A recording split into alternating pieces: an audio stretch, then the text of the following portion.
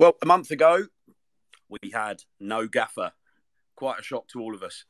And here we are, sitting here 1 minute past 9 on this random 20th of June 2022.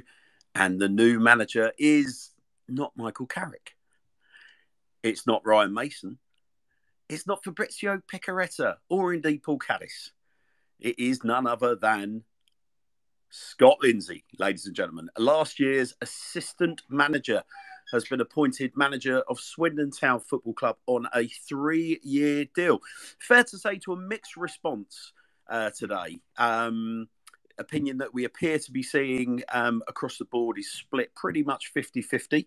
And tonight I am delighted to welcome the wonderful Joe Vincent, Chris, Nathan, and excuse me, Max Springer, and whoever else wants to come on from you guys to discuss the pluses and perceived pitfalls of Scott Lindsey's appointment at the county ground. So without further ado, let's say hello to the guys. Joe, starting with you. Good evening, buddy. How are you?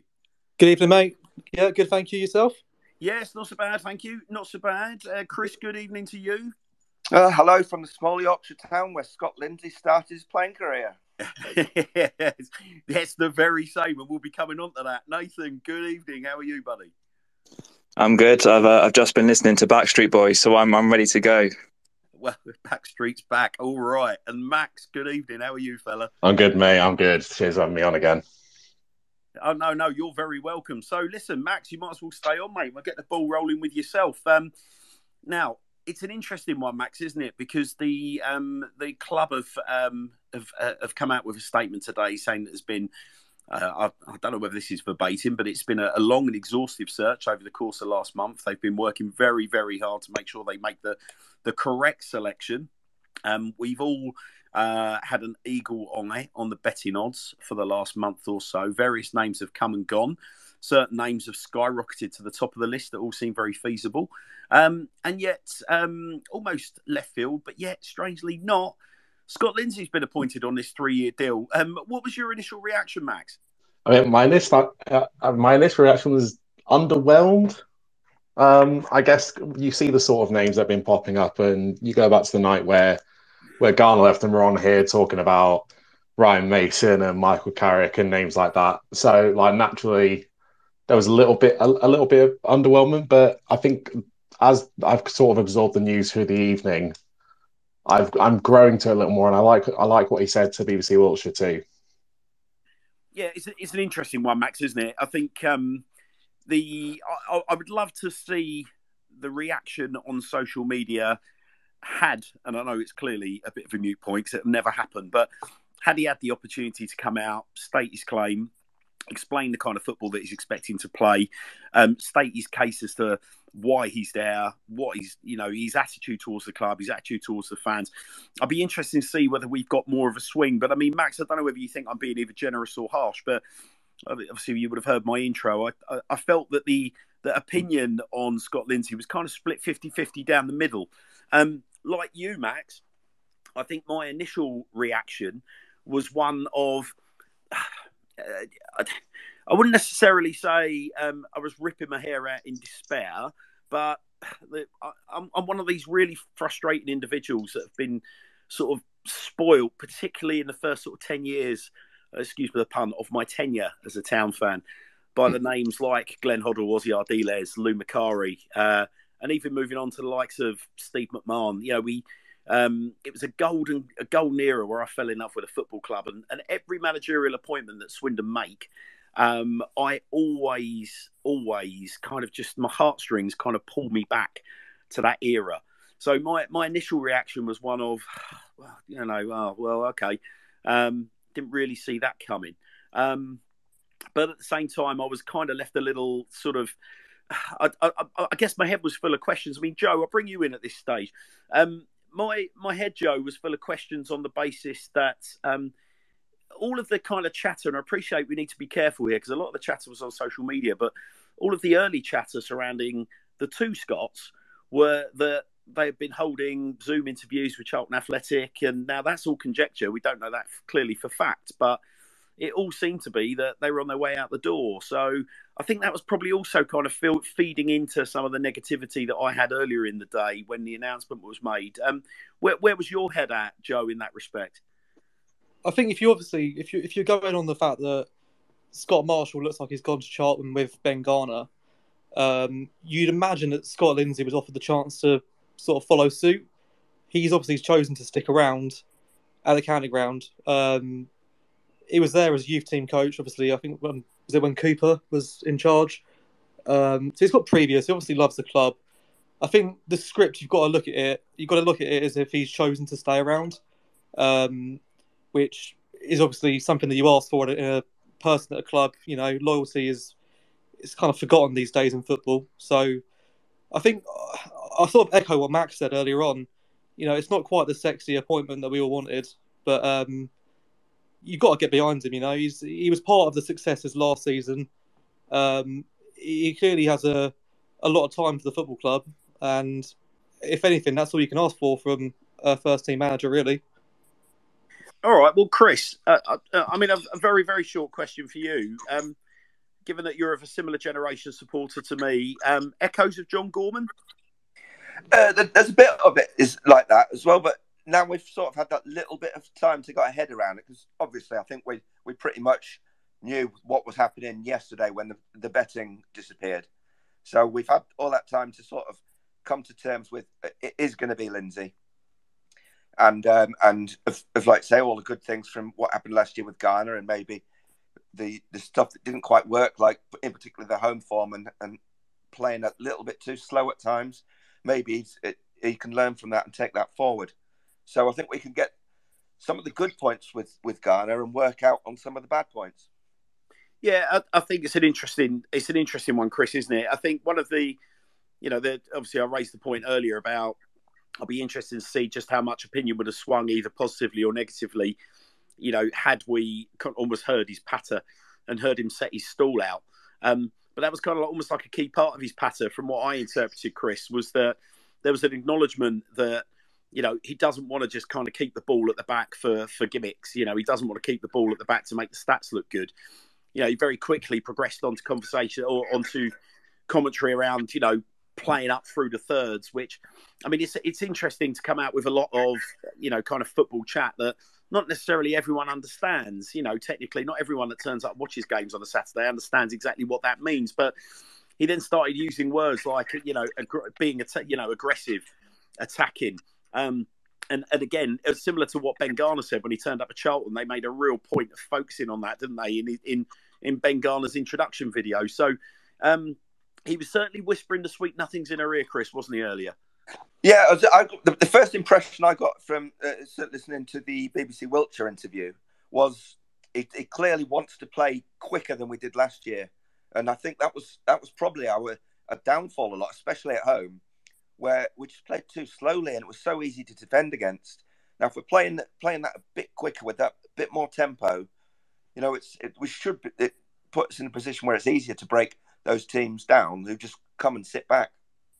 So that's an interesting point. I mean, Nathan, I'll bring you in at this stage, because one of the questions that I was going to pose over the course of the evening was about, to what extent was last season about kind of trying to get the formula right, and that basically the penny dropped or the style of play clicked in the run-in, where we had that devastating run of wins, which really sort of propelled us back into the playoff spot, which we looked to have lost with a handful of games left. And it really was almost like a miracle kind of turnaround. To what extent, Nathan, do you think it's realistic that we will be able to carry that form forward, given clearly we've still had significant departures from the squad? We've still got a lot of lads that are out of contract. But I guess if you get my point, to what extent is that, do players understand now what is required of them in terms of that pace and aggression and attacking, Nathan? I mean, yeah, I think when Clem came originally, what he said was, he wants to have this model, this style, so that if a manager leaves, it's not a big deal and we can keep going on. And I feel like the players that stay from last season will know what we're about. And this for me is a positive about Lindsay staying on, is that the players from last year now, they know what's expected of them. And yeah, like Chris said, the most exciting thing I got from what Scott was saying was that he wants to be more aggressive, and it was when we were aggressive at the end of the season that we started to get those wins. So I think it's a promising sign. It obviously depends on who we get in, because our squad was bare last season and we needed a lot more depth. So yeah, it kind of is interesting to see what Sandro Di Michele does, because that's going to be a big part in what happens going forward, because we need a few more players now to buy in that mindset. But I mean, it's definitely possible that the players that were here, I mean, apparently they're all big fans of Scott, which some people don't like, but I like it. I think it's good to play for a manager that you like. So yeah, I think potentially that kind of end of season form could really, if we can start like that, definitely that'll certainly get the fans on board. I think it's interesting, Nathan, because much like the comments I made earlier, in relation to alleged interviews that Scott may have had with Charlton, or all the things that people seem to kind of commit to fact, even though they've just been bounded around social media. Similarly, I think the comments in relation to the players like him, I think there's been a lot of that bounding around social media, and who are we to know at the end of the day? The only ones that know that are the players. And I think one of the interesting things that is going to be coming out, I think, for me in this respect over the next couple of weeks, will be about the contract negotiations, particularly with players that are hugely popular amongst the playing group, hugely popular with the supporters, not just because they're key players, but also because they play with a certain kind of like passion and flair towards Swindon Town. And I think contract negotiations with the likes of Manny Egbo, Jack Payne, I think those are going to be two really, really good indicators, I think, in relation to just how much the playing group really buy into Scott Lindsey. But I mean, Ty, I'll bring you in, Tyler, at this stage. I'm not sure if you've necessarily got it in front of you, but I know you know a fair bit about Scott. If you want to enlighten the listeners with Scott's managerial record to date and what you think he's going to bring to the piece, based on what we know about his career. Well, like you've sort of been saying, he's obviously quite well regarded within the current squad and everything they've said. I can't tell you exact stats on how he's done as a manager in the past. But I know he had a spell as caretaker at Lincoln. So allow me to just garnish the listeners with the stats. So in 2010, we'll talk about his playing career later for what relevance that it is. I mean, he spent most of his playing career in and around the higher echelons of non-league game. But in 2010, Scott Lindsey was caretaker manager at Lincoln City before taking the role at Tamworth. A very aggressive, ambitious Tamworth as they were back in 2013-14. 2014-16, he moved to Swindon Town, where he was manager of Swindon Town under-18s, before leaving in 2016 for Forest Green Rovers, where he became assistant manager. Departing Forest Green Rovers in 2019-21 to become manager of Chatham Town down in Medway, before returning to Swindon Town as assistant manager to Ben Garner in 2021.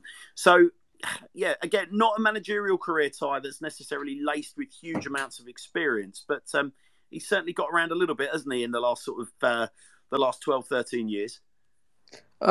Yeah. On paper, it's probably not one that people will look at and think that's brilliant. That's what we need. But I'd look at it and think, what are the people he's worked with and worked under? What have they got to say about him? Because that will show more of him as a coach and a person.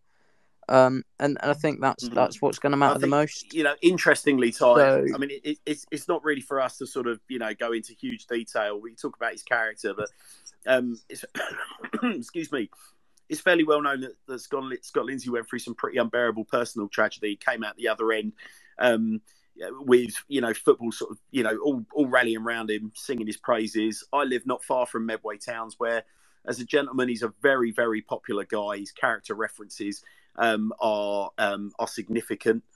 I think the thing that really excited me, Ty, was there were some comments that came out very quickly after his appointment that appeared to be sort of tipping a nod in the direction of fan engagement, and how he recognised that was incredibly important. And following on quite quickly from that were our good friends just down the road from me, the Medway Reds, that posted pictures and told stories of Scott Lindsey coming out and working with them on, I believe it was feeding the homeless in and around Medway, and how we dedicated a lot of time to doing that.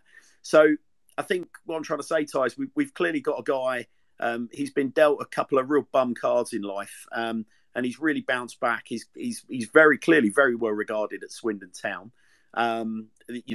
Whilst I've not got specifics and can quote people verbatim, the club have paid reference to that, haven't they? And as I say, if there was one thing that was sorely lacking last year in the minds of all fans, was engagement. Ty, was it not?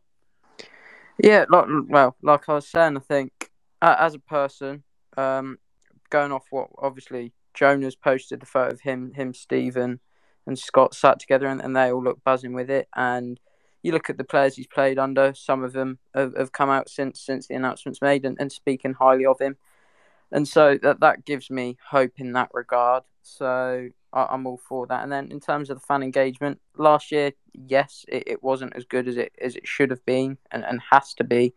When you are a League Two club, you need to be engaging with your fans. That's how you get the next generation of supporters. And so I think that the way he's speaking of wanting to engage with the fans more is great. And like you've said, with what he was doing over at Chatham, what he's done over there is good going. So I think we're in safe hands, and I'm all for it. I know some of you had opposite reactions, shall we say, to start with, but I'm more than happy for Scott to be leading the way, and he seems a good lad and a good coach. Yeah, I mean, listen, I've been the first to hold my hands up, Ty. As I say, my initial reaction to the breaking news wasn't necessarily. As I think anyone that keeps half an eye on my Twitter feed will know that I put both feet straight in the Fabrizio Picaretta, Paul Caddis camp. Nothing against Scott Lindsey at all, but I just thought in terms of where we're at, in terms of engaging the supporters, in terms of excitement levels, a player in Paul Caddis who has played at the very, very highest levels of European football, captained us to 2 championship wins in this division, knows what it means to get out of this division, and actually has played for some huge clubs, actually, up and down the professional leagues. Very, very close relationship with the Swindon Town supporters.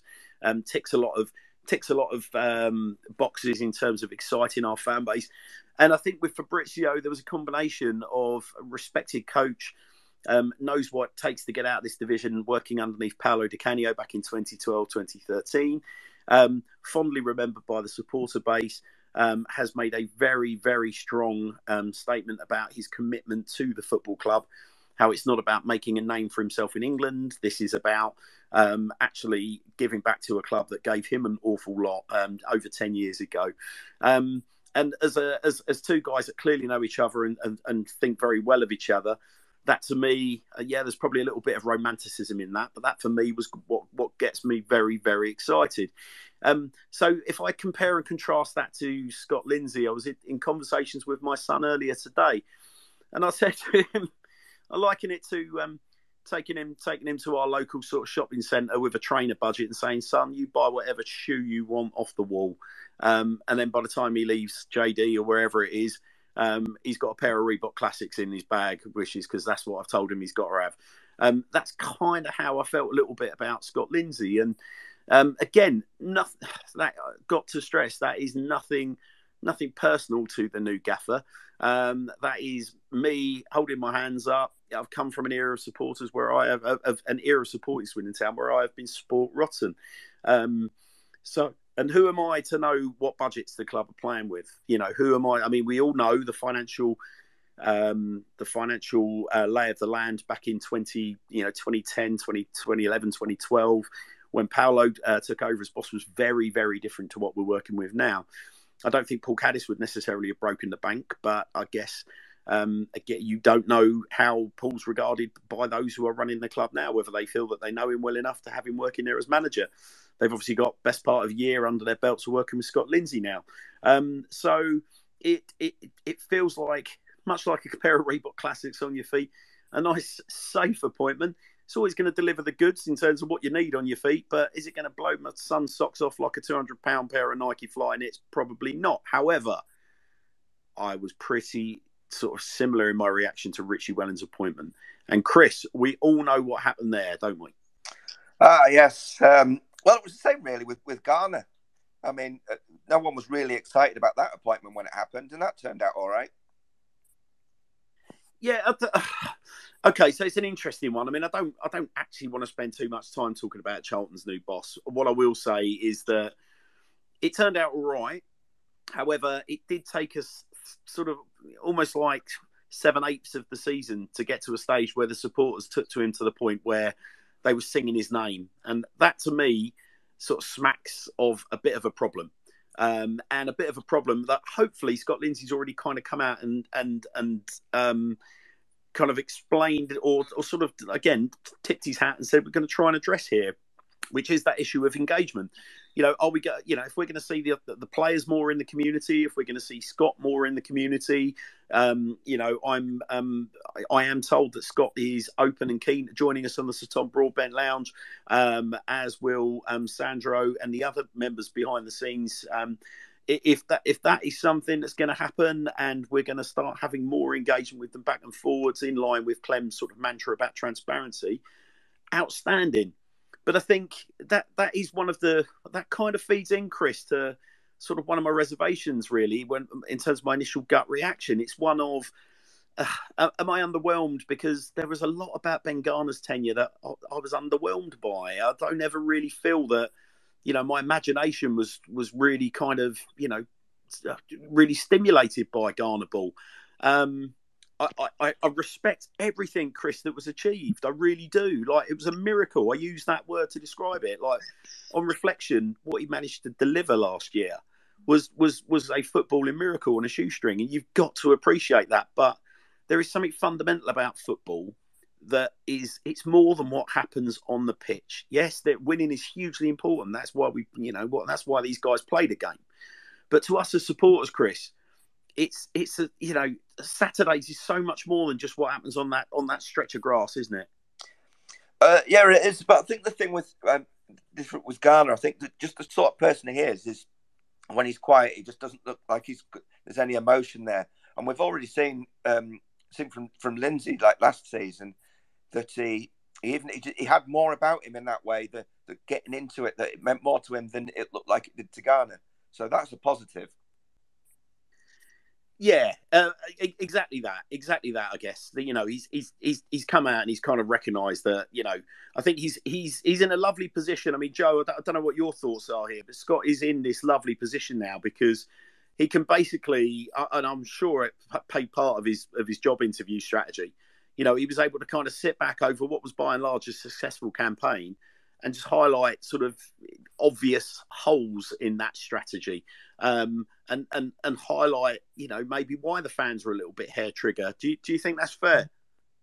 Yeah, absolutely. I mean, as I mentioned earlier on, he was the assistant manager in a very successful season, and I think obviously in an assistant's position, he's almost not quite on the front line. He's sort of sat in a seat behind the soldier that's running first in Ben Garner, and he can sort of see where there may have been some shortcomings on his part. I know it's mentioned earlier on, but I think he spoke fantastically earlier on in the interviews with the club's media and also BBC Wiltshire. As it's mentioned earlier on as well, obviously you've seen the kit men on socials looking sort of proud as punch to be with him and looking quite happy for him. I was checking out the Instagram announcements as well. You've got quite a few players on there liking the posts. He's clearly got the club on his side internally. So yeah, I mean, it can't be a bad thing that he obviously experienced close to as good a season as can be last season. Really, obviously a penalty kick away from Wembley. So hopefully he can take on board, obviously, where he felt we just dropped short, and get that remedied, and obviously, take us one better next season and get us up. Because I can't do another League 2 season after this. You, me, both, buddy. You, me, both. I mean, we are. I mean, there's been lots of talk about our, the size of our crowds, and Scott Lindsey's been very keen to come out and talk about the fact that he's managing this magnificent club with incredible home and away support, as he saw last season. I think it is incredible home and away support, and it's incredible home and away support that is actually leagues above League 2. And I think therein lies the issue that Scott, or the conundrum that Scott's got to answer. I think he genuinely loves the club as well, though. I think it's something that we probably didn't have with Garner last season. He genuinely loves the club. I think he really cares about, obviously, how the team are looking from the fans' perspective. He was always one on the pitch as well at the end of the game, giving us a bit of not a thanks, but he was joining in with some of the songs. Obviously, seen some of the videos that have been posted on socials.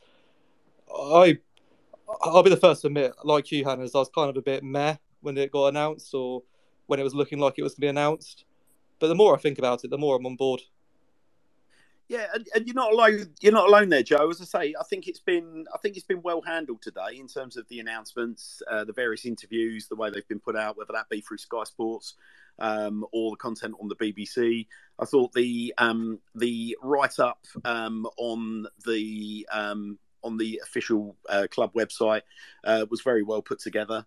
And I think that's probably done wonders in terms of answering a few questions. And I think I can't help but think that some of the negative reaction that has come from it has been probably from, excuse the pun, guys, but I'm in your bucket as well, old guffers like me, who have got a very different frame of reference to younger supporters that maybe haven't been spoiled by the success that we had in the mid to late 80s, early 90s, and weren't spoiled by some of the names. I mean, Chris, in fact, let's have a chat about this, Chris, because how many times now have we had ex-players? I mean, we had Fraser Digby joined us last week, and I don't think I'm quoting him verbatim, but Fraser has sort of said along similar lines, talking about the appointment of Ozzy Ardiles and Glenn Hoddle at the football club, and about how it literally just blew people's socks off, that calibre of manager. And Fraser wasn't the first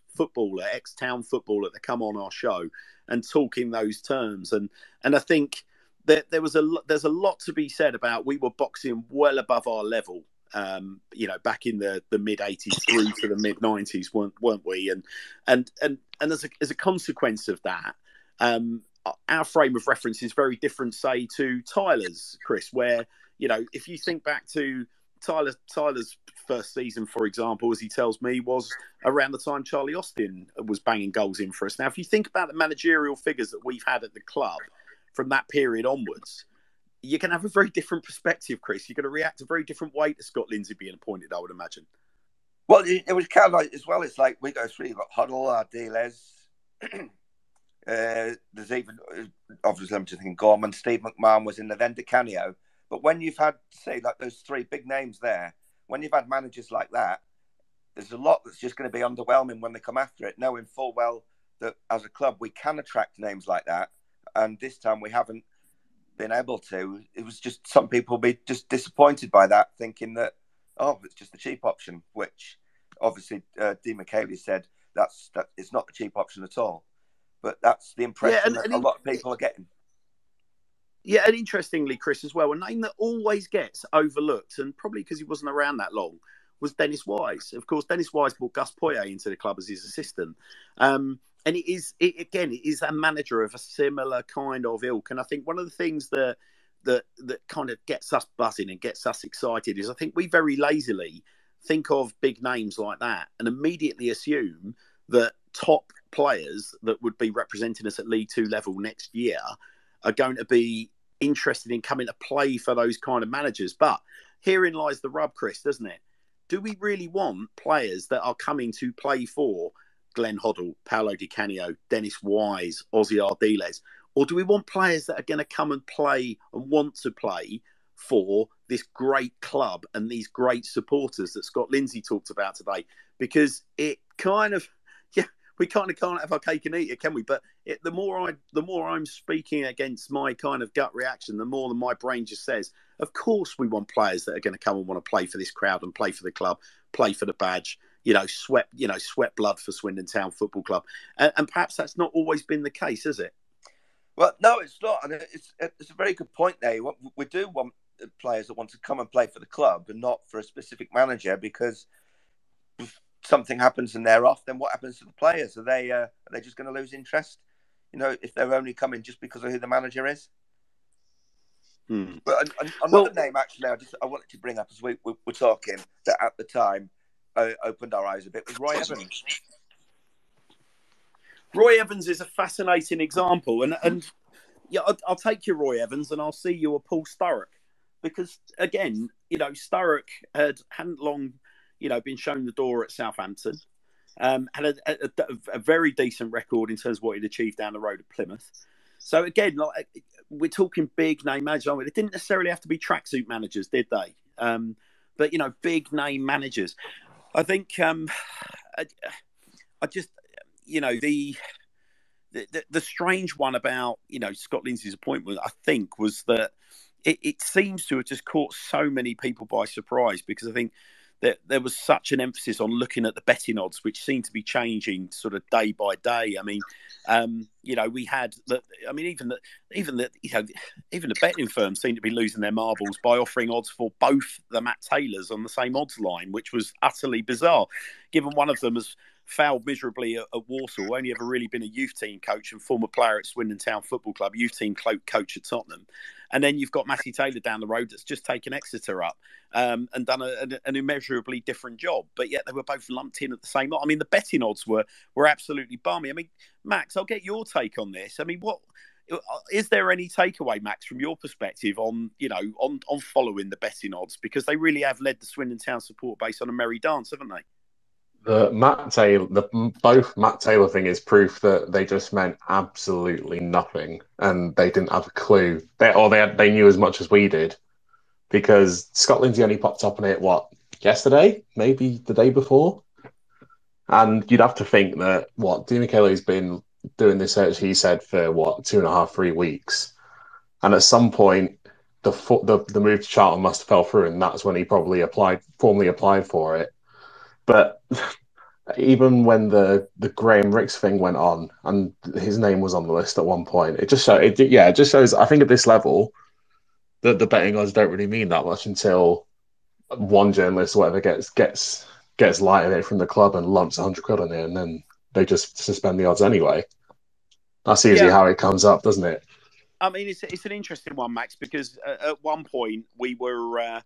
We obviously have a Sir Tom Broadbent Lounge WhatsApp group, and our illustrious council of 20-odd people that feed into our show were all sort of speculating on the odds and how balmy they were. And the general take of it was, right, let's all just stick a fiver on Fraser Digby off the back of last week's show, just to kind of almost prove a point. That and he probably would have been the favourite. Yeah. So it's. I mean, again, it's all this buts and maybes, isn't it? It may not have caused a ripple, but it just goes to show you just the extent to which we had any kind of faith in the betting odds, well, rightly or wrongly. But I'll introduce a new face to Tom Broadbent Lounge. We're going to bring Tom Paris in from STFC Trust. Good evening, Tom. How are you? Evening, Hannahs. Evening, everybody. Congratulations on making your show debut, buddy. How's it feel? Gold ribbon stuff. I'm a little bit nervous, to be honest. It's first time putting myself out here like that. So, take it easy on me. Yeah, well, you're in very good company, Tom. You're in very good company. What have you made of today's shenanigans, Tom? Did you, like us, have you had a kind of range of emotions across the day, or did you feel that, from the get-go it was the right move, or otherwise? Kind of similar to everybody else's feelings tonight and what's been summarised. Obviously, rumours started going quite strongly last night with the betting odds being suspended and the Town End Forum going a bit crazy in rumours and rife and strife. And then when it got announced today, it was kind of, as everybody said, a bit underwhelming in my opinion. But as the evening's gone on, the more you think about it, people talk about the delay between Ben Garner leaving and the appointment today, but if you're thinking about it from a business perspective, that delay really, I think, is more along the lines that they wanted to replace Ben Chorley first before then, and allowing the new technical director of football to appoint the coach. That's my personal opinion rather than any sort of fact, but it makes more logical sense to me. Then you take the approach of Scott Lindsey coming in. At the end of the day, he knows the club inside out. He knows the players inside out. I would imagine it will be a version 2 of Ghana Ball next season. And if Scott is clever enough about it, he'll recognise the flaws of last season. He'll recognise the strength of what we had at the end of the last season. And fundamentally, although we were one real spot kick away from Wembley at Port Vale, in that second game at Port Vale, we really got shown up with how little aggression and strength we really had to go and attack the ball. And on balance, in that second game, Vale really demonstrated the strength of playing with that aggression, with attacking fast football. And ultimately, that's what got them up the league. So if that's the sort of model that we're trying to capture, that high press, that fast football moving forward, then I can only just see us doing really, really well next season. We've got a strong nucleus of a squad. We've got somebody who knows the club and the team and the players individually, inside and out. We're in a much, much, much stronger position than what we were last season. So, I don't really think it's going to make much of a difference if Ben Gardner was here or Scott Lindsey. The only difference is we've got somebody that's coming in with potentially some fresh ideas on how to take it to the next level. Well, look, Tom, I'll pick up on a couple of things that you said there. You've raised some really, really interesting points. I think the first one, you sort of tapped into a point that we mentioned earlier. I was talking about the importance of re-signing players, the likes of Manny Egbo, Jack Payne, etc. Now, okay, for me, I think Jack Payne's a really, really interesting situation for us to monitor over the next week or two, because Jack Payne is the kind of player and has the kind of ability to unlock defences and score goals in leagues higher than League Two. Now, Jack Payne, you would think, would have been one of the names that, as a free agent, would have been snapped up very, very, very quickly if his agent was bounding his name around other clubs. And I can't help but think that if Jack Payne moves in the next week or two, whether that be up the leagues or perish the thought to another club in League Two, which would be an absolute travesty, I think that probably... I actually think that tells us a lot. It maybe paints a picture of finances behind the scenes, but I think it also paints a picture as to the pulling power of Scott Lindsey as head coach and how much our top players are buying into that vision. To an extent, I think Manny Egbo's in that bowl as well, albeit Manny Egbo's, it would appear that he's been very open about the fact that, he wanted to move abroad. I think that was pretty much in the vernacular of Ben Garner. And no doubt, as a lad that is well known in and around South East London, as a lad that really delivers for Ben Garner, as a relationship for him, he will be on Charlton's radar as well. Now, if we manage to re-sign those two players, Tom, I don't know how you feel, but that is a big signal of intent. And I think the other point about Ben Garner and style of play is that I know an awful lot of lads that sit behind the dugout, and when times were particularly tough and we were playing at our turgid worst, when we had a particularly poor run, they were all telling me that when we were messing around with the ball at the back, playing vanity football, and when things weren't quite clicking, that Ben Garner was very, very clearly vocal in screaming at his players, get the ball forward faster, like pick up the tempo, play aggressively. So I go back to my earlier point. I can't help but think that it was a system that we were working on and developing, and it just clicked with that position, with that formation change towards the end of the season. It just clicked, and we didn't really look back.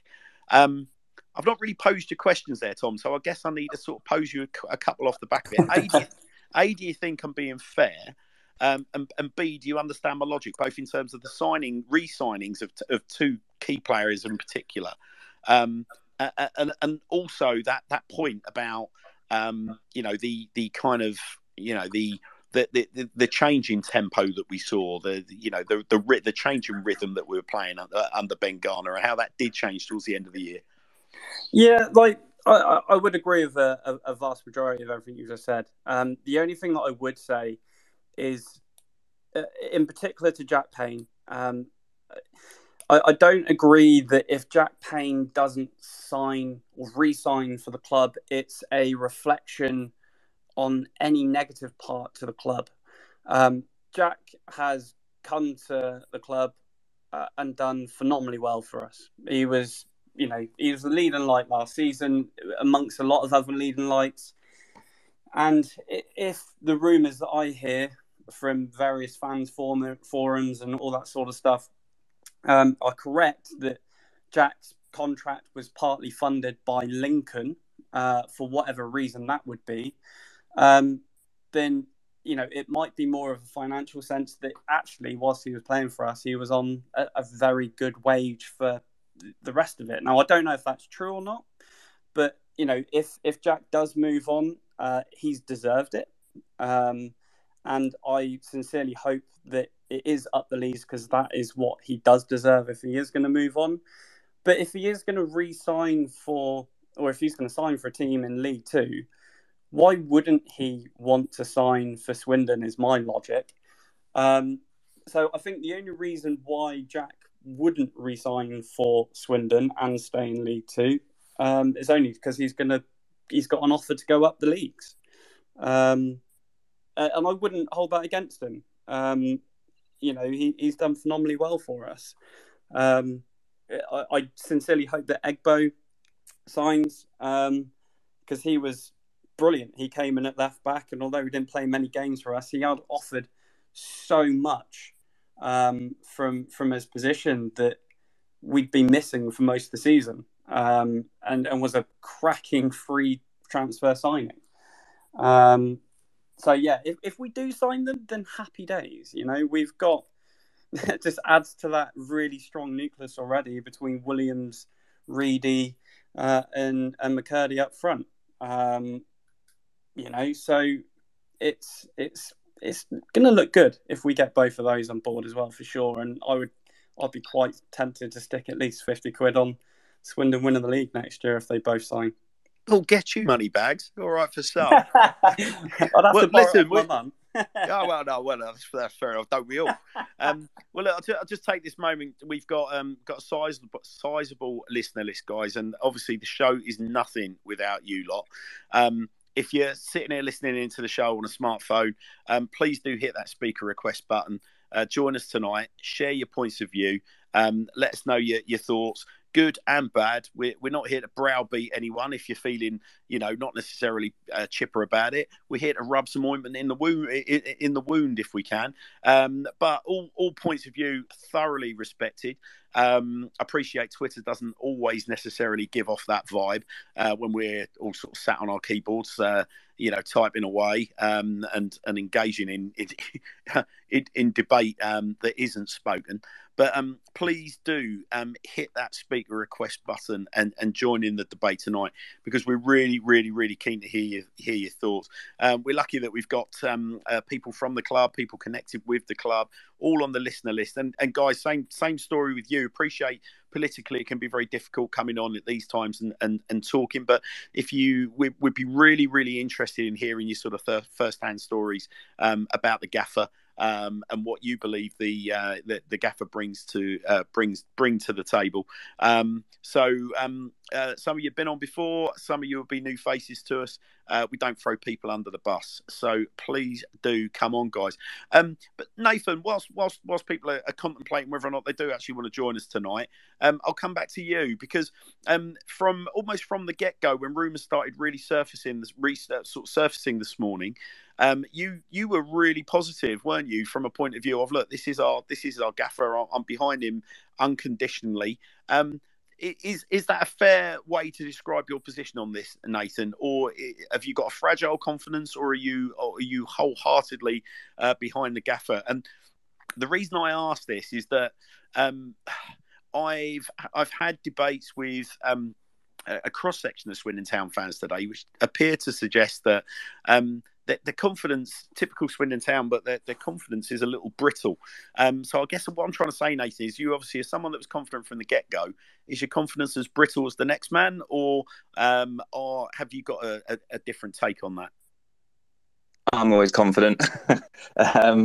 Yeah, I mean, my initial reaction last night was actually quite bad. Like when the odds got slashed and they suspended the betting, I was like, my initial reaction was, that's a bit tin pot. But it didn't take long for me to think about it and actually change my mind, which is why this morning I was as positive as I have been. Why was it tin pot, Nathan? First and foremost, let me really get inside inside your mind, Nathan. What was your gut? Because I think your gut reaction is going to reflect quite a lot of the Swindon Town supporter base's gut reaction. So I'm really, really keen to understand your thought process.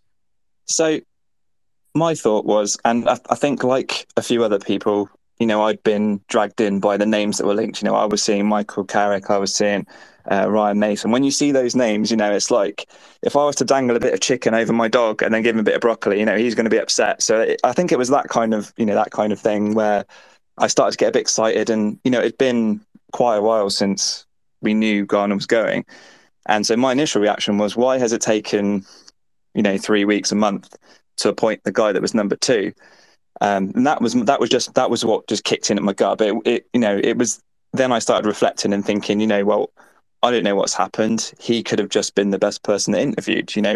I don't know what went on, and I think I'm a big fan of continuing things that are working. And I know a lot of people thought last season, we should have gone up, and there's definitely a case for that. But regardless, you put last season in the context that it deserves. We had a really good season, and funny enough, I left Port Vale with you, and obviously I was gutted, but there was a part of me that actually felt okay, because I think we'll be all right next season. We've built something here that's gonna grow next season.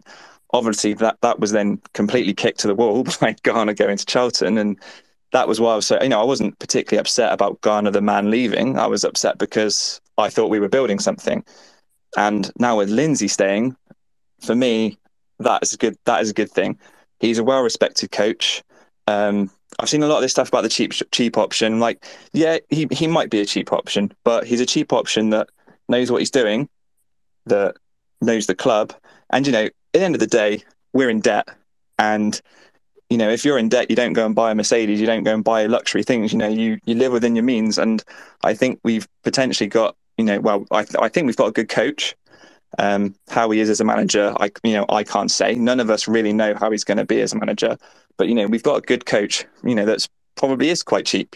So what? I drive a Kia. It's a good car. It gets me from A to B. It does the job, and that's kind of my point. It's no frills. It's not exciting. It's underwhelming. I understand that, but at the end of the day, he's come out and said we want to be aggressive, and I think that word just seems to have turned a lot of people.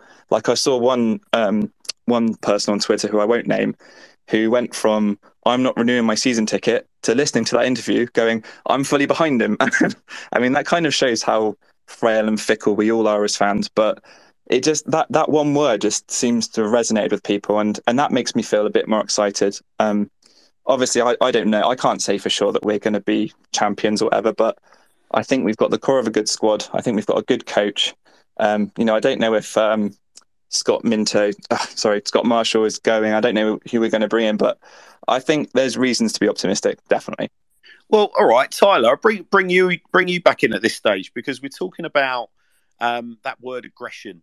I mean, fundamentally, we are buyers of products, aren't we? I hate to describe us as that, but as football, I know there's so much more to it as football fans. But if you talk about season ticket holders now, right, we buy a season ticket holder. It's a big commitment, and we don't sit there with a crystal ball, do we? But what we do is we buy that season ticket. We buy into that overarching support and fandom of our football club. But you can't help but think we are still purchasing are, a certain hope that we are going to play. There is nobody on this world that wants to go and buy a product that fundamentally underwhelms. Now, to Nathan's point about driving a Kia versus, let's say, driving a Ferrari, right? That's a very, very different kind of conversation that involves different sort of like financials and whatnot. But when you buy a season ticket, or you are committing to a long period of time supporting Swindon Town going into the new season, let's say you're a new season ticket holder and you're taking that plunge, given that the club are pushing to try and up the bar from 4,500 to 6,000 tickets, Tyler. That the style of football is important, isn't it? Because there's so many other entertainment opportunities for people to go and enjoy. And if you have been if you are a little bit battle weary at Swindon Town, following Swindon Town Football Club, that word aggression and attacking, Ty. He's got to lead with that, hasn't he? Just one thing before I dive into that. Ferraris are shit and unreliable. I'd much rather have a Renault. But beside the point, I'm sure Max will get what I'm saying with that. 100%, mate. No, I think what you're saying about aggressive attacking football is sort of the right thing to say. And football is about entertaining the fans, and like you say, it is a product that you're buying into. But at the same time, everyone enjoys something different with football. Some people enjoy the sort of long ball Steve Evans type. I don't. I'm very much not into that personally. But I think if the route we are going to go is the playing out from the back and the style, I think if we can do it in an aggressive manner with high pressing, getting the ball working through the lines, and it's the right way to do it, and it will get more bums on seats in turn doing it that way. Now, Claire, please take this the right way, Claire Follett. I am not going to categorise you as a certain type of fan. I'm really, really interested in getting your point, Claire, on, let's say, Scott Lindsey came out today and said, essentially, I am all about, I am a continuance. This is about continuity. This is about stability. I know the players. I know what to get out of the players. Would that have excited you, Claire, as a long-standing Swindon Town supporter, going into the new season, or would you? What would have been your reaction? Do you think, the words aggression and attacking, is what's kind of maybe floated your boat or otherwise today? Hi, Hannahs and everyone else. I suppose I'm a little bit different. Good evening.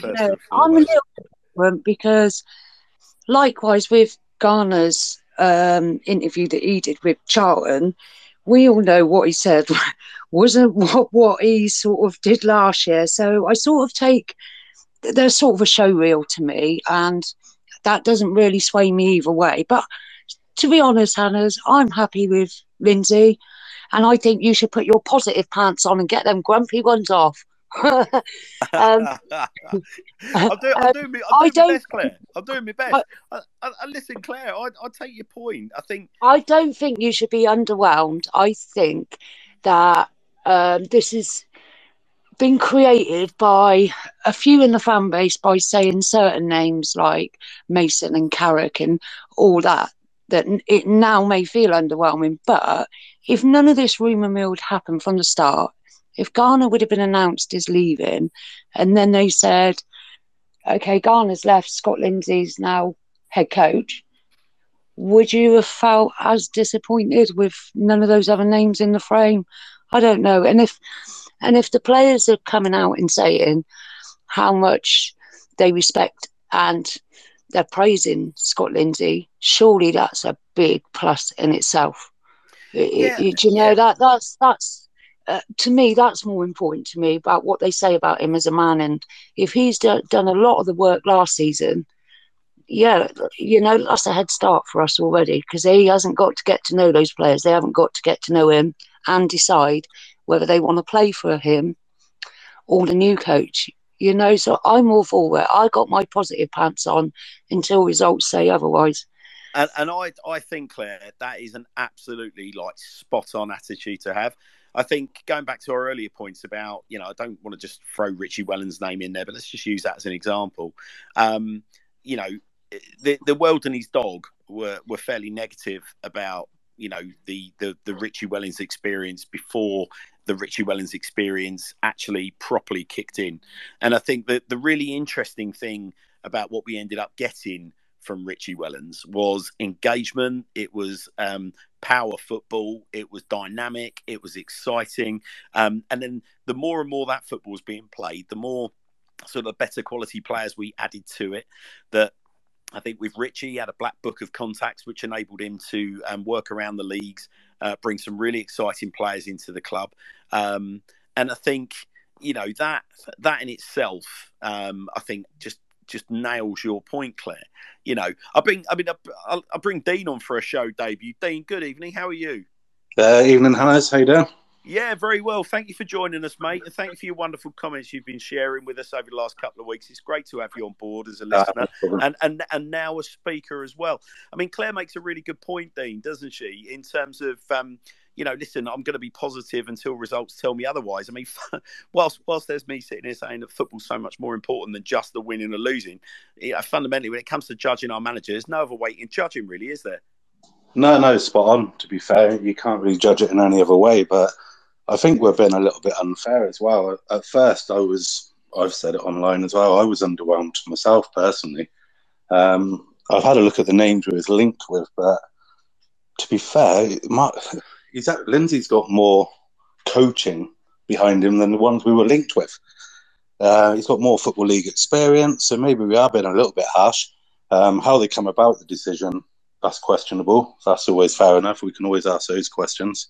D, not on that, mate. You raised an interesting point. So to what we touched on this earlier, but to what extent do you think when we look at the likes of a Michael Carrick, a Ryan Mason, are we kind of blinded by this sort of, I don't know, do we just allow our brains to just conveniently connect with the fact that next thing you know, we're going to have 4 or 5 exciting ex-Manchester United youngsters because of Michael Carrick, or Ryan Mason. We're going to basically suddenly start getting the cream of Tottenham's youth academy kind of flowing back into Swindon Town. But I mean, that's all very nice for the cosmetic, isn't it? But it doesn't always work, does it? I mean, I rewind back to the likes of Charlie Colkett and Ishmael Farouz and guys like this that came in from Chelsea that on paper looked very exciting, but waste of time, wasn't it, Dean? No, exactly. It's I think we're quite unique though in the way that we've got a bit of a relationship that a lot of other clubs probably haven't, in that sense where you've had Macari, Ardiles, Hoddle, so we kind of cling on to that and hope that we're going to get the next big one again. But it's a different world now, football. Hoddle, okay, would have taken a huge pay cut, of course he would, but it was not on the levels that these boys would be taking. These lads, Carrick and Mason, the wages that they'll be earning now, just as coaches, it'd be a good few years' salary for a manager down here easily. So there's a huge jump, and I don't know whether they're comfortable doing it by the look of it. You don't really see many of them doing it now. The only one you've seen in a while, I would say, Hughes, who was the next Premier League manager. Yeah. Come down recently. We've had the odd one or two, haven't we? But in terms of youngsters, do you really see any of them doing it anymore? Joey Barton, but that was because no one else would really touch him at the time, would they? Well, you raise an interesting point, Dean, don't you? Because even back in the day when we appointed Glenn Hoddle, I mean, there was a guy that, I mean, I'm sure he was a very wealthy man, but a very, very different level of wealth to what you've got now. Yeah, totally and a totally different range of motivations as well. Yeah. Yeah, he had a plan. He knew what he wanted to do, and I think he was light years ahead, so he's probably not a great example. But we took risks. Macari was different. We were pretty much similar to where we are now. But his playing influence wasn't a huge difference, and his contacts in the game, he just ruled with an iron fist, didn't he? I don't think Mason or Carrick would have done that, for example. Have they got the contacts in the lower level? If Carrick comes there and he brings Kovar back, are people going to be happy? Is that the level of players that we're going to get? You just don't know. it's a gamble. It's a huge gamble, but maybe it's one of those ones where is it a gamble worth taking with someone you know and stick with it and see what happens rather than bring someone else in and have to go through it all again like we did last summer. You know, I think you touched on something earlier actually when you mentioned about Egbo and Payne. I think that they're very interesting because it'd be if they go, he can't lose. I don't think Lindsay with this one because if Egbo goes to Charlton, he's gone with a friend. If Payne goes higher up, he's doing the right thing. Whereas if those two boys resign, then I think it could maybe throw a spanner in the works when it comes to mentioning budgets and things like that. Because I said it tongue in cheek earlier. Would you employ Lindsay if it meant you could keep players like Payne and Egbo? And it's an interesting one because would you use some of the budget to get a different manager in and let those players go? So it's a tough one, isn't it? Yeah, I think it is. Okay, it's an interesting one. You obviously, I believe, unless I've misheard you, Dean, you mentioned McCurdy there as a player. Oh no, not McCurdy, Payne and Egbo. Payne, right. So I'm going to mention McCurdy because I think we haven't mentioned him yet. McCurdy is obviously clearly a player that needs to be man managed, and I think if you think that Ben Garner, Scott Marshall, Scott Lindsey were as a triumvirate were three individuals that really got the best out of Harry McCurdy last season without a full pre-season at Swindon Town. I mean, surely the idea of having at least one of that triumvirate in place that kind of gets Harry, that understands the kind of personality that he is a free spirit. I think that's got to be exciting, hasn't it? Surely, because clearly one of the most explosive, dynamic footballers in League Two last season, off the back of no full pre-season, I might add. And I appreciate it took a little while to get going. But to still have somebody in place that would have a excuse the pun, a steady hand on the Harry McCurdy tiller, that's got to be a good thing, isn't it, going into the new season? Yeah, definitely. It's and you got to remember as well. Okay, Garner's gone. I think, as far as I know, or from what we've been told officially, he's the only one who's actually left, hasn't he? So far as things stand, so we're only losing one person. Okay, it's the manager or head coach, but the backroom staff, everyone associated, the fitness team, they're all still there.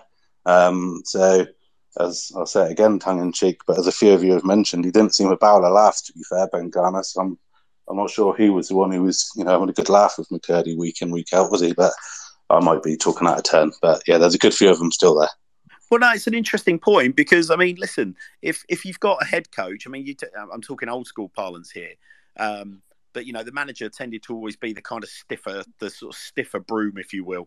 And the coaches were known to be the ones that kind of put their arm around their shoulders and kind of, gave players a shoulder to cry on. Now, if you're talking about somebody, a player that does require a bit of management, the appointment of Scott Lindsey could be an absolute masterstroke in that respect. And then going on to Jack Payne's relationship with Harry McCurdy. I mean, Ty, I'll bring you back in at this stage because obviously Jack Payne and Harry McCurdy have a very, very close relationship on and off the pitch. I mean, if you would like to think if you've got a coach that can keep Harry McCurdy happy, you would like to think that you've got a coach that's going to keep Harry McCurdy's best mate Jack Payne happy as well, aren't you? You'd hope so. I mean, it was what we were sort of told when we went into the kit room. It was that Payne is a bit like McCurdy's handler. So I think it's more if you can keep Jack Payne happy and just let him deal with Macca, then you're on to the winner. Because let's be honest, I think keeping hold of McCurdy and having Payne who can sort of just keep him in check is the key, because by the sounds of it, he did like Garner's job for him in terms of managing him. Yeah. Well, we've got. I mean, okay. So there's been. I mean, a couple of interesting. A couple of interesting sort of stories have started breaking in relation to players today. No discussions around outgoings necessarily, but one that we could probably have a conversation about, Ty, on the basis that we have now, it looks like we're about to make our first sort of signing of the summer. And it's going to be in the tongue-tied, the goalkeeping department, where we are bringing a young Middlesbrough lad in, aren't we? Now, the young Middlesbrough lad is signing on loan from what we can tell. And despite my protestations earlier today about I'm hoping it doesn't mean curtains for Jojo, on the basis we've still got Wardy here next year, we're bringing this youngster in from Middlesbrough. It would kind of start to point to the fact that we're not going to waste a loan place on a goalkeeper if he's being signed as a third choice Manny Idem replacement. So would you say that's fair? I'm slightly confused what you're asking of me there, if I'm honest. Right, so we're basically going to be bringing a goalkeeper in on loan, which would appear to suggest after a successful half a season in the Scottish second tier, we are essentially not going to be taking up a loan signing or goalkeeper as a loan signing if he's coming in as a third choice keeper, are we? No, but he's not going to be third choice. Let's not beat around the bush there. So I guess my question is, Ty, I've just got to say it. It's curtains for Jojo, isn't it? Yeah, definitely.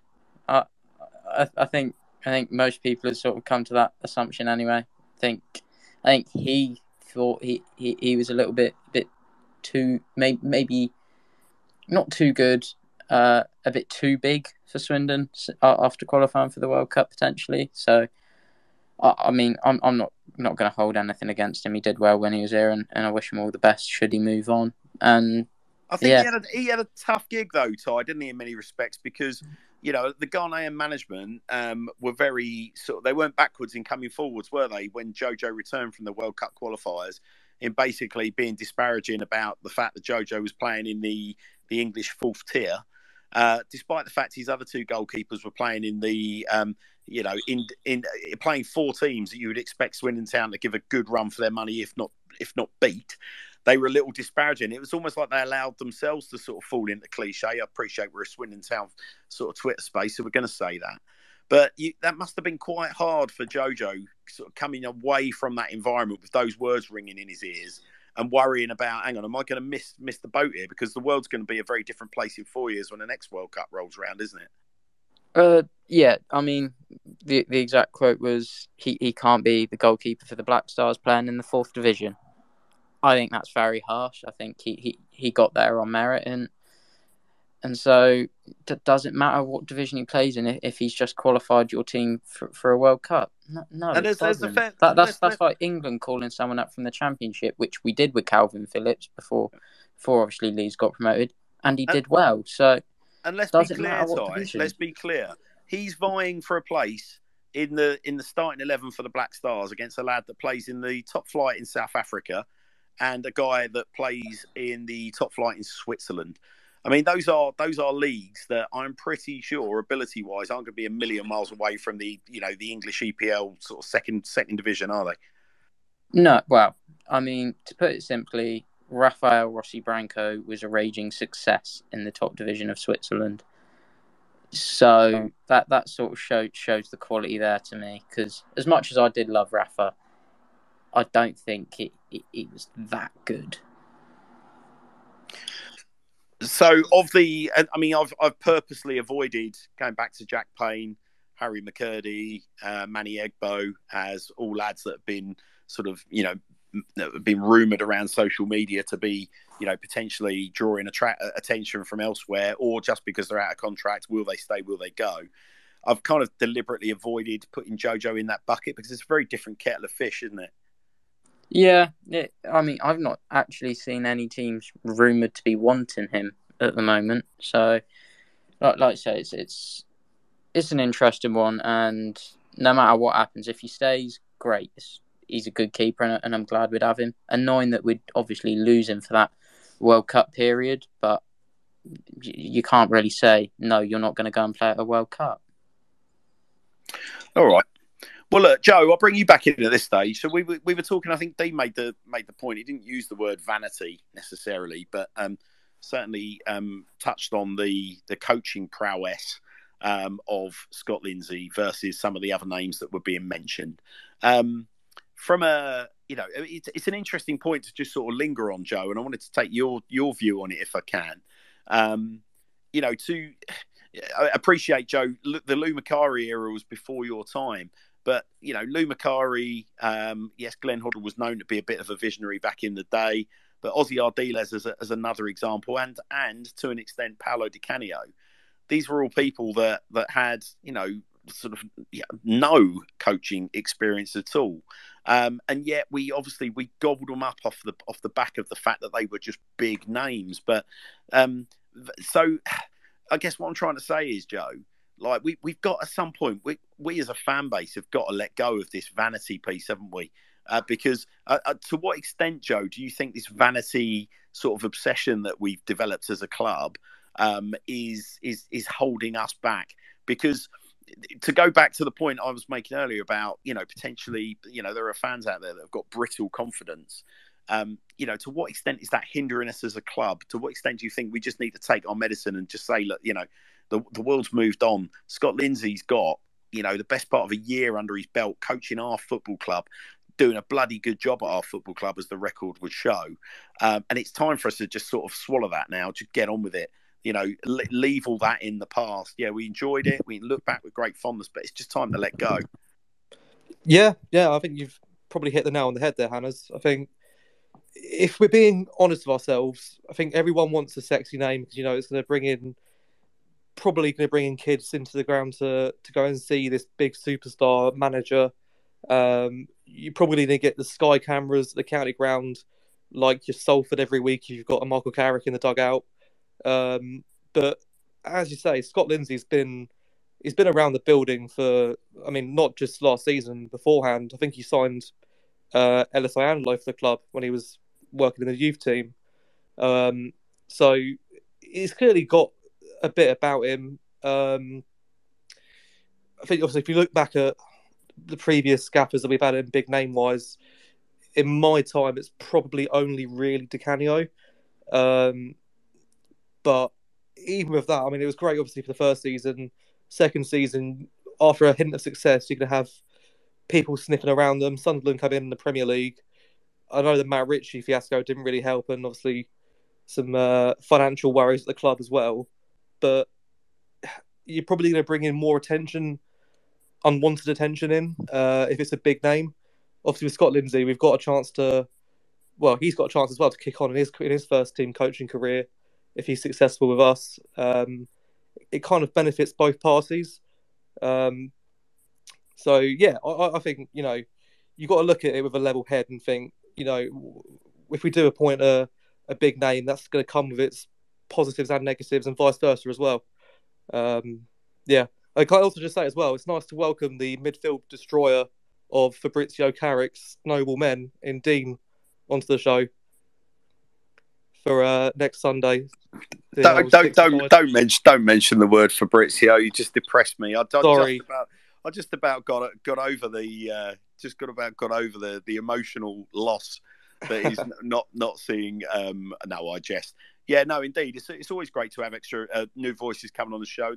Dean's spoken fantastically well so far, and hopefully we'll continue to do so. So, okay, well, listen, let's have a little bit of fun with this then, Joe, because there has been strong rumour going around the Twitter sphere this evening that Scott Marshall is going to be disappearing off to Charlton with Ben Garner, and we've got to state at this stage that is just nothing more, nothing less at the moment than just rumour, unless someone can tell me otherwise. So, I think, didn't Scott Lindsey allude to that in one of his interviews as well, that Scott Marshall had gone as well? Right. Okay. So let's go with the. But I feel a lot happier saying that if that's what Scott's put out there, fantastic. Certainly something that I've missed. So let's have a little bit of fun with this then, Joe. Clearly, we're now in a position where we've got to start thinking about who's going to come in and assist. That in itself is a lovely little rumour mill, isn't it? Now, Scott Lindsey being of the mindset of engagement and knowing that there is he's pushing against an open door on that front. Who would you like to see come in as an assistant, Joe? Well, am I out of order to say Paul Caddis? I think. Yeah, no, I don't think you're out of order. I think you're playing up to me there, Joe. You're just trying to curry favour, aren't you? I am, yeah. Obviously, the supporters club, their Monday night panel this evening. I think Paul was supposed to be on the show, wasn't he? And then ended up having to cancel. Was that a phone call? Was it? He had an important phone call to take. I don't know, Joe. Mr. Was it? Lindsay. Oh well, I don't know, Joe. Was it? You never know. I think. Do you know what? As well, how great would that be to have two people in the club in the hot seat that clearly have a great affection for the place. I've just seen as well that Burnley apparently have bid £5 million for Scott Twine. So if that goes through, if that comes through, give Scott Lindsey and Paul Caddis a nice little piggy bank. Yeah, I think that captures a bit of the imagination. I think, Joe, to be fair, I think you're absolutely bang on. I mean, if Scott Lindsey appointed Paul Caddis as his assistant manager, I think that would be an absolute masterstroke. And I think almost overnight, you dismiss a lot of the concerns that Swindon fans might have about the direction that we're moving under Scott Lindsey. For all the reasons that I would like to see him in as part of the management team, that he's all about engagement, excitement, identity, passion, connection with the crowd. Me personally, I think it's a masterstroke. Absolutely, you can't go wrong with a little Scottish man, can you? No, but listen, look, it's parking all the romanticism, right? It just fits. It just fits. Like you've got a guy there that he's already got some of his coaching badges. He's on an upwards trajectory in that respect. You know, he's having to appreciate he still lives up north. So at the moment, he's got a nice little gig on the side with Fleetwood, which from what I understand, is a part-time thing. Mm-hmm. He has captained our football team to the title, and he's been part of the championship winning side under Richie Wellens. He's done it twice. He knows what it takes. I love the fact there is something about seeing Paul Caddis on, in and around Swindon Town. He has played football at the very, very highest level. He has graduated from a legendary production line that is Glasgow Celtic in terms of producing players with the right identity, the right attitude towards football, the right type of football. He has played against the Barcelonas of this world in the Champions League. He has marked Lionel Messi.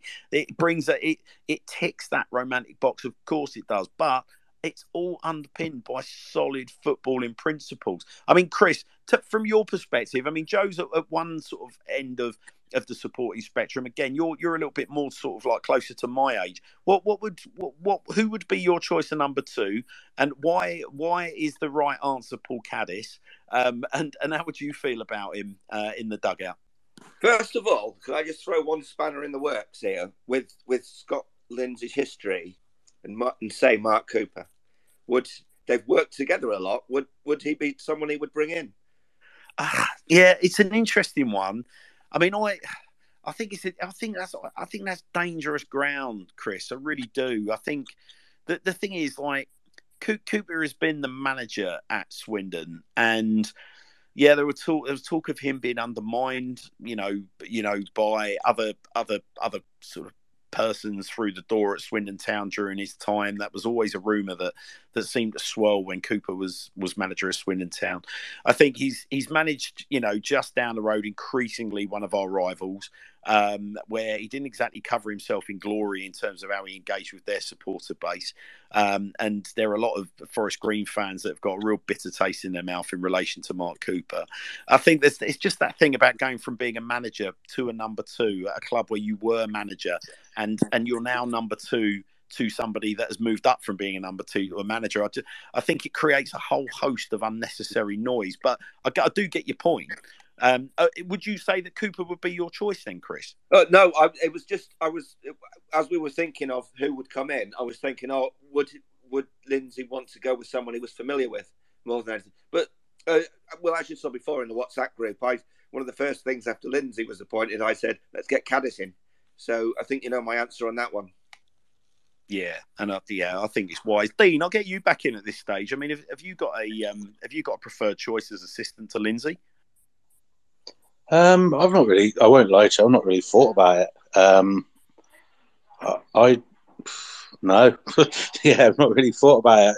Caddis, does tick the boxes. Don't get me wrong. I think I'd certainly like to see him come in as a coach of some sort before he got the gig. So, I was quite glad in a non-horrible way that he didn't get the gig. I just think it's a bit too early. And I'd hate to see someone like him. We're not the most patient of fans, are we? Let's not kid ourselves. If things go wrong in the first couple of weeks, months, are they going to be as supportive? I don't think we sang Garner's name, did we, till the playoffs? So, it's very hard. I think sometimes. it's an interesting one, Dean. I think Paul Caddis sort of would have, if he'd got the top job. I mean, I know we're just talking theoreticals now, aren't we? If he'd got the top job, I think he would have been afforded a lot more patience than potentially even Scott Lindsey in that respect, if results took a turn against him. Is that a good thing? League. Do we want to say, we're 12th, but it's Paul Caddis, we like him. We want to get out of the league. I don't think it's time for sentiment this season. I think we've just got to get out and then progress from there. That's my opinion. I might be wrong, but I think you make a valid point, Dean. I think, to be honest, and fair play to Sandro Di Michele. He kind of made reference to that, didn't he, last week when he gave his first interview? That it's not one for romanticism. This is about we need to get results. They've clearly decided on an ethos. They're going to be working with statistical based analysis moving forward. They're going to be picking teams to win matches. I didn't get the impression. I've got the ideal scenario. I've just thought about it then. I think what we do is we get Caddis in as assistant. We get promoted this season. Ben Garner gets sacked. Lindsay goes to Charlton. We promote Caddis. Oh, goodbye. That's the only way I can see it working. Can you imagine? All right. Well, that's fair to say. Then speaking there about Caddis for a minute, Hannes, I think that maybe bringing Caddis in as not so much as the assistant, but as a first team coach, i.e., so basically number 3, might be a better fit for him because he's not really got that experience as a coach, and he can bring on and step up from there. And then maybe we could have someone with a bit more experience to help Lindsay out. Do you know what? I would love that, Chris, and I think that would suit Paul down at the ground as well.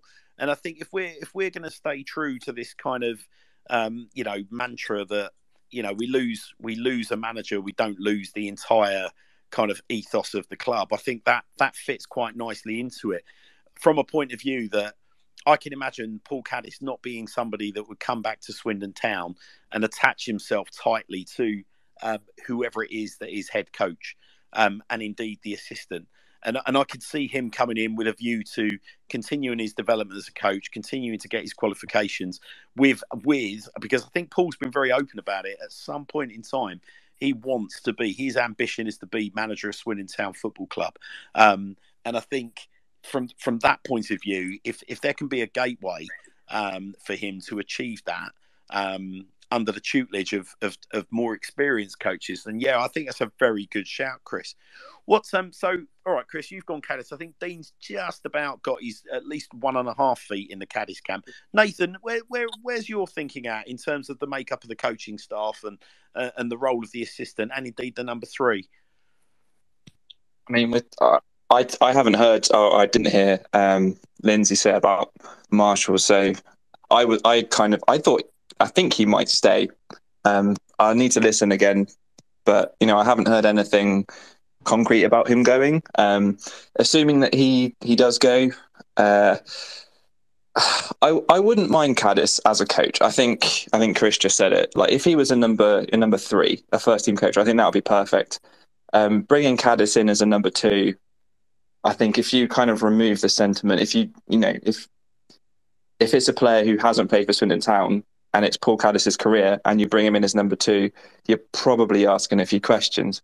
So in that respect, I don't think I'd like Caddis as a number 2, but I would like him at the club. My only thought to that is I think I don't know if it's well known or not, but it seems to be by a few people that Caddis applied for the job or Caddis spoke about the job. And, if you're Scott Lindsey and you've got a coach being appointed that who's gone for your job, are you thinking, hey, maybe this guy's after my job? I don't know. I don't know Scott Lindsey well enough. I don't even know if Callis would want to come down here as a first team coach, given that he does have I think it's only part time, like you said, but he's working for a Celtic legend now at Fleetwood, who they're a small club, but they're well funded and they're run well. So would he give that up to come to Swindon? Probably not, as much as he loves it here. So yeah, it's an interesting one, Nathan, because I don't necessarily think. I mean, Paul Caddis was at Fleetwood before Scott Brown took over as manager up there, and I don't think I think it would be probably lazy of us to assume that just because you've got a couple of ex-Celtic boys there that that you'd have any kind of sort of shoe in. I'm sure Paul won't sort of mind me sort of speaking on, out of a little bit out of school here, but I asked Paul that question directly in relation to Scott Brown's appointment from a perspective of similar to what you just said there. Ex Celtic legend, you must be over the moon. It's like that must mean that opens surely doors for you, and it was quite clear that wasn't part of Scott Brown's appointment up at Fleetwood. That Paul Caddis would automatically move into his slipstream and move forward. What has been a consistent, however, from Paul Caddis is his passion for this football club, and I think Paul Caddis is professional enough that. He would just get his head down, be very, very supportive of the manager. I mean, I cast your mind back to the very dreary days of John Sheridan, and even when things were at their absolute worst, Caddis wasn't looking to come out and throw John Sheridan under a bus to curry favour with the Swindon Town supporters, or progress his own sort of situation in any way, shape, or form. I see Paul being very, very professional in that respect. I think, another name that we are missing here, and Max, I'll get your take on this. We're obviously we've already got a couple of very, very interesting heads through the door. We've got Mildy doing a great job with the goalkeepers, but we've also got Lee Peacock as well, who nobody's mentioned tonight. Potentially sort of moving in, sort of graduating up from working with the junior sides. And the academy set up, and potentially moving in as part of a 1-2-3 with Lindsay. I mean, the idea of Lindsay, Lee Peacock, Paul Caddis as a management 1-2-3 on the touchline. I mean, surely that's got to excite you, Max. You've pretty much taken the words out of my mouth. I was going to come on and say that I think Wise and Peake's been mentioned, because I think he'd probably be the perfect number 2. I don't know if he was about the academy when Scott was the under-18 manager or not. But obviously, he's definitely been about with him this year. So it's someone that he's familiar with, someone who's familiar with the club, is a well-experienced coach, knows the team, knows the players. I think that Peakes is probably the perfect option to be number 2, to be honest. And yeah, Caddis, it's a question of, I think he would make a good first-team coach, but it's whether he's going to uproot everything he's got up in the Northwest to come all the way down. Is he going to uproot everything to be a coach? I'm not sure he would. I think a lot depends on the levels of security that's on offer, and I appreciate football is not a career that sort of offers huge security, but I think if the sell-in to Paul Caddis is around a place where, look, this is a club where you're known, where you're loved, where you will get an awful lot out of both emotionally and professionally representing Swindon Town Football Club. And there is going to be, our mechanism moving forward is that we want coaches to graduate and move up positions as and how head coaches move off to other jobs. I mean, if I was him, that feels like a bit of a no-brainer to me. And I mean, also, so I guess the onus is on the club to put that package towards him, right? Yeah, because financially, clearly, it's got to work. Paul's got a family. You would like to think that, he wouldn't necessarily want to have that commute. But again, as a managerial 1-2-3, those duties could potentially be shared around. But realistically, you kind of want your 3 coaches around full time, don't you? But I think the interesting thing for me, Max, is that what we haven't mentioned about Paul Caddis this week is that he's officially come out and hung up his playing boots, hasn't he? And he's really kind of put his stake in the ground about his coaching future, and crucially, he wasn't able to fulfil his obligations to informal or otherwise, to on the sofa. Now, I know from speaking to Paul and how much he values people such as Vic Morgan and indeed ourselves, that's not something Paul would have just done on a whim.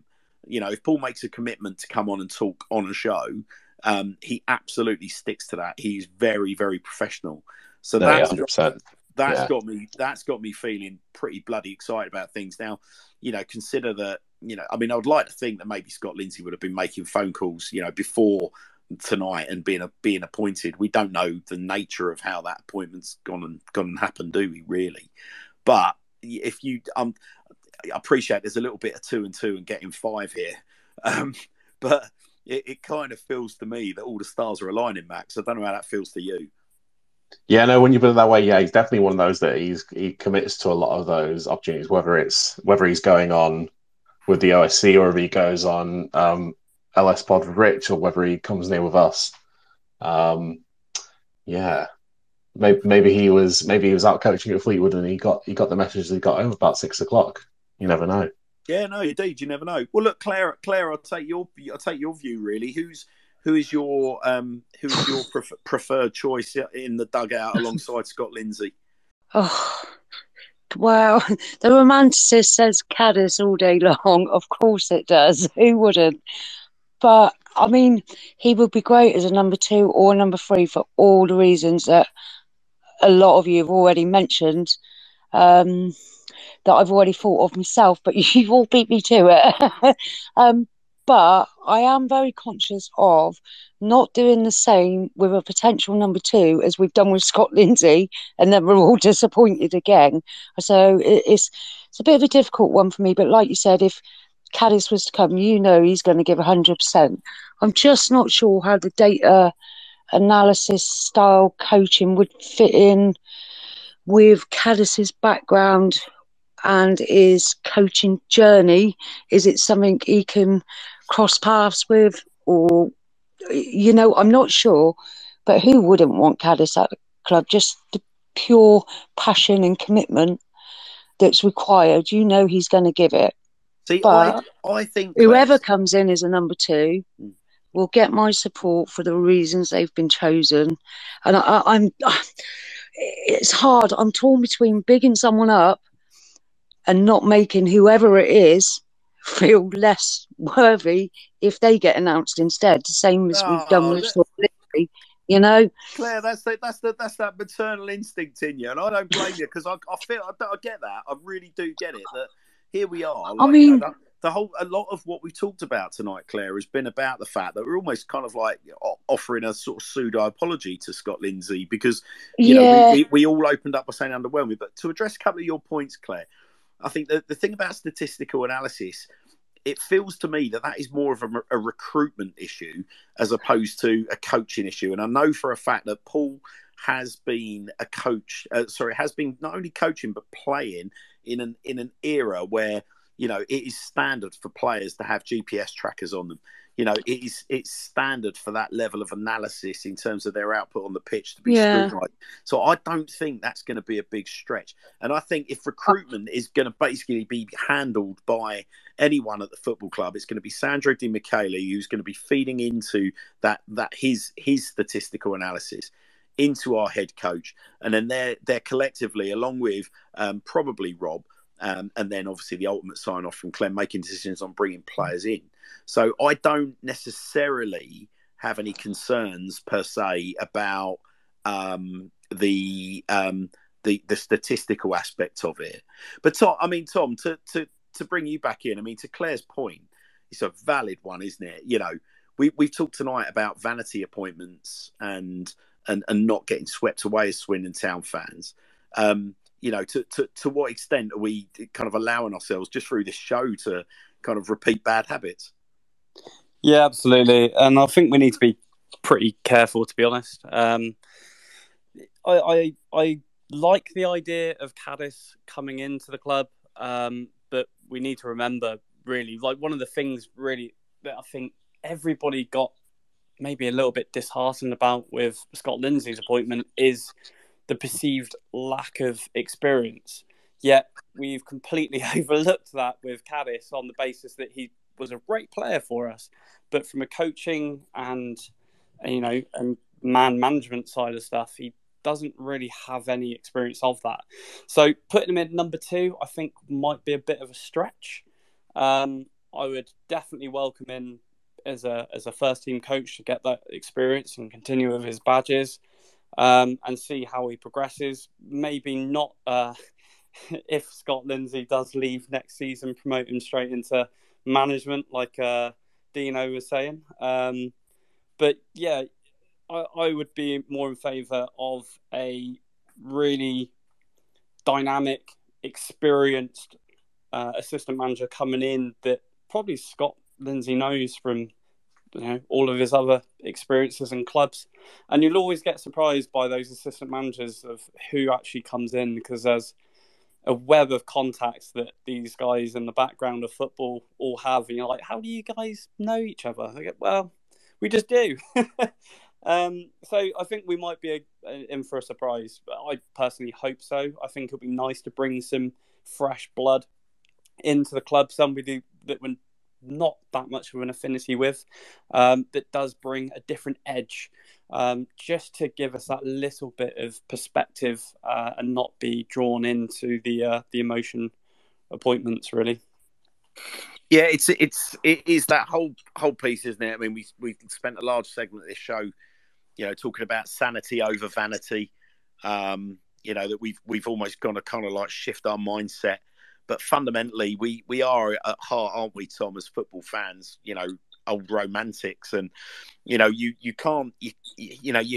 It's a very, very difficult thing to do, Tom, isn't it? To not glance around our kind of coaching setup and go, wouldn't it be amazing to see Lee Peacock given an opportunity to step up?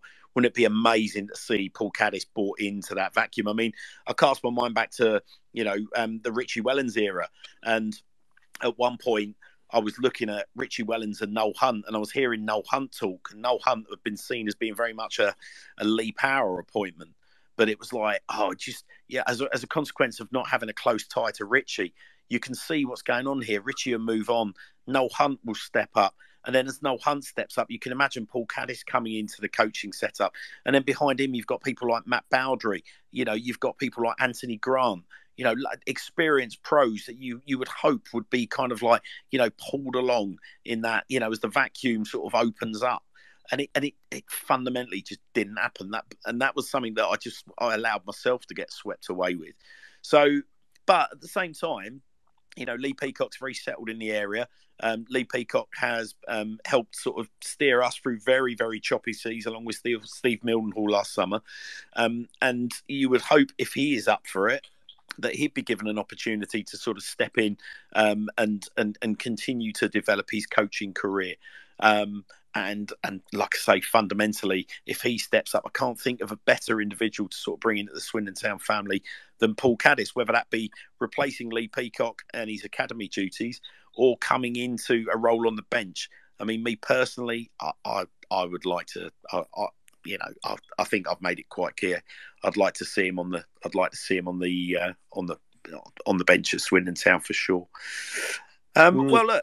Okay, listen. I mean, we've spoken quite a lot about the managerial situation, and I guess that we'll move on from that. We've talked about the. It sounds like the signing of Sol Brynn, the Middlesbrough academy graduate, who appears to be joining Swindon Town in the next sort of 24, 48 hours. We've also got the small matter of the Papa John's Trophy draw and I know that's going to generate groans across the listener base, but nonetheless, interesting draw for Swindon Town. We're going to be playing Bristol Rovers, we're going to be playing Plymouth Argyle, and an as of yet unannounced but invited Premier League under 21 side. That will be Arsenal or Chelsea, because it always is. That's going to be Arsenal or Chelsea, Chris, is it? You're certain about that? Well, listen, Rovers, Argyle, Arsenal or Chelsea will at least give some of our youngsters and fringe players an opportunity to stretch their legs. Chris, have you got any interest? Has there been anything that's happened with the Papa John's Trophy? We didn't do too bad last year. Is there anything that's got you more excited this year about it than last? No, well, I was at work today, actually, sat next to a lad who's a Hartlepool fan, whose brother actually works with my sister, believe it or not, in Hartlepool. And there was just nothing there at all. It's like such a waste of a tournament. I was actually speaking to another guy I work with, and what I said is, let's bring back the Italian Anglo-Italian Cup. That was a bit more interesting than the Papa John's. Me personally, Chris, listen, don't get me started. It's always going to be a question of cost. The problem with the Anglo-Italian Cup is obviously airfare, hotels. It's an expensive business. I think for me, I would like to see us, introduce some form of Celtic Cup, where we're playing the best of lower league Scotland, the best of lower league Wales, Northern Ireland, and indeed Southern Ireland. That is something I would be very, very keen on. But it kind of goes against the ethos of what they've tried to achieve with Papa John's, isn't it? Very, very, it's very regional. And it is. I just think it's a tournament. Most teams just they use as basically the same way they use their reserve team. There's and in fact, actually, I think Joe mentioned in the group earlier, he brought the lineup back out, and it was very interesting as well that we made subs after something like 3 and 16 minutes just to get round the stupid rules of changing your teams. Oh, it's totally daft. I mean, listen, Chris, from my perspective, I would like to see, even though the kind of, the Premier League clubs and the top Championship clubs have sort of denigrated the Football League, the League Cup. I would like to see some form of seeding system where, if you progress onto an area final, or indeed you progress onto the final, then you receive preferential treatment going into the League Cup, and you get a bye, into the rounds a little further up, further through the tournament.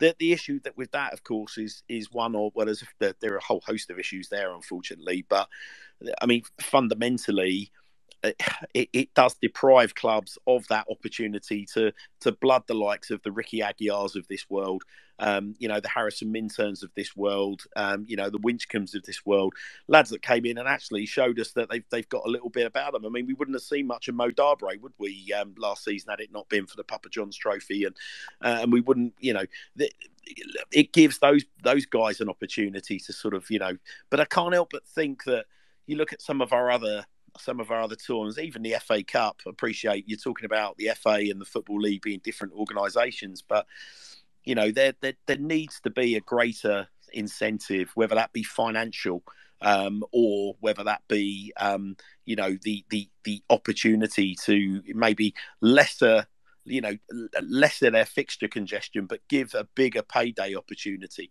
much further down the line of the trophy. Of a cup run, but I just can't see it happening.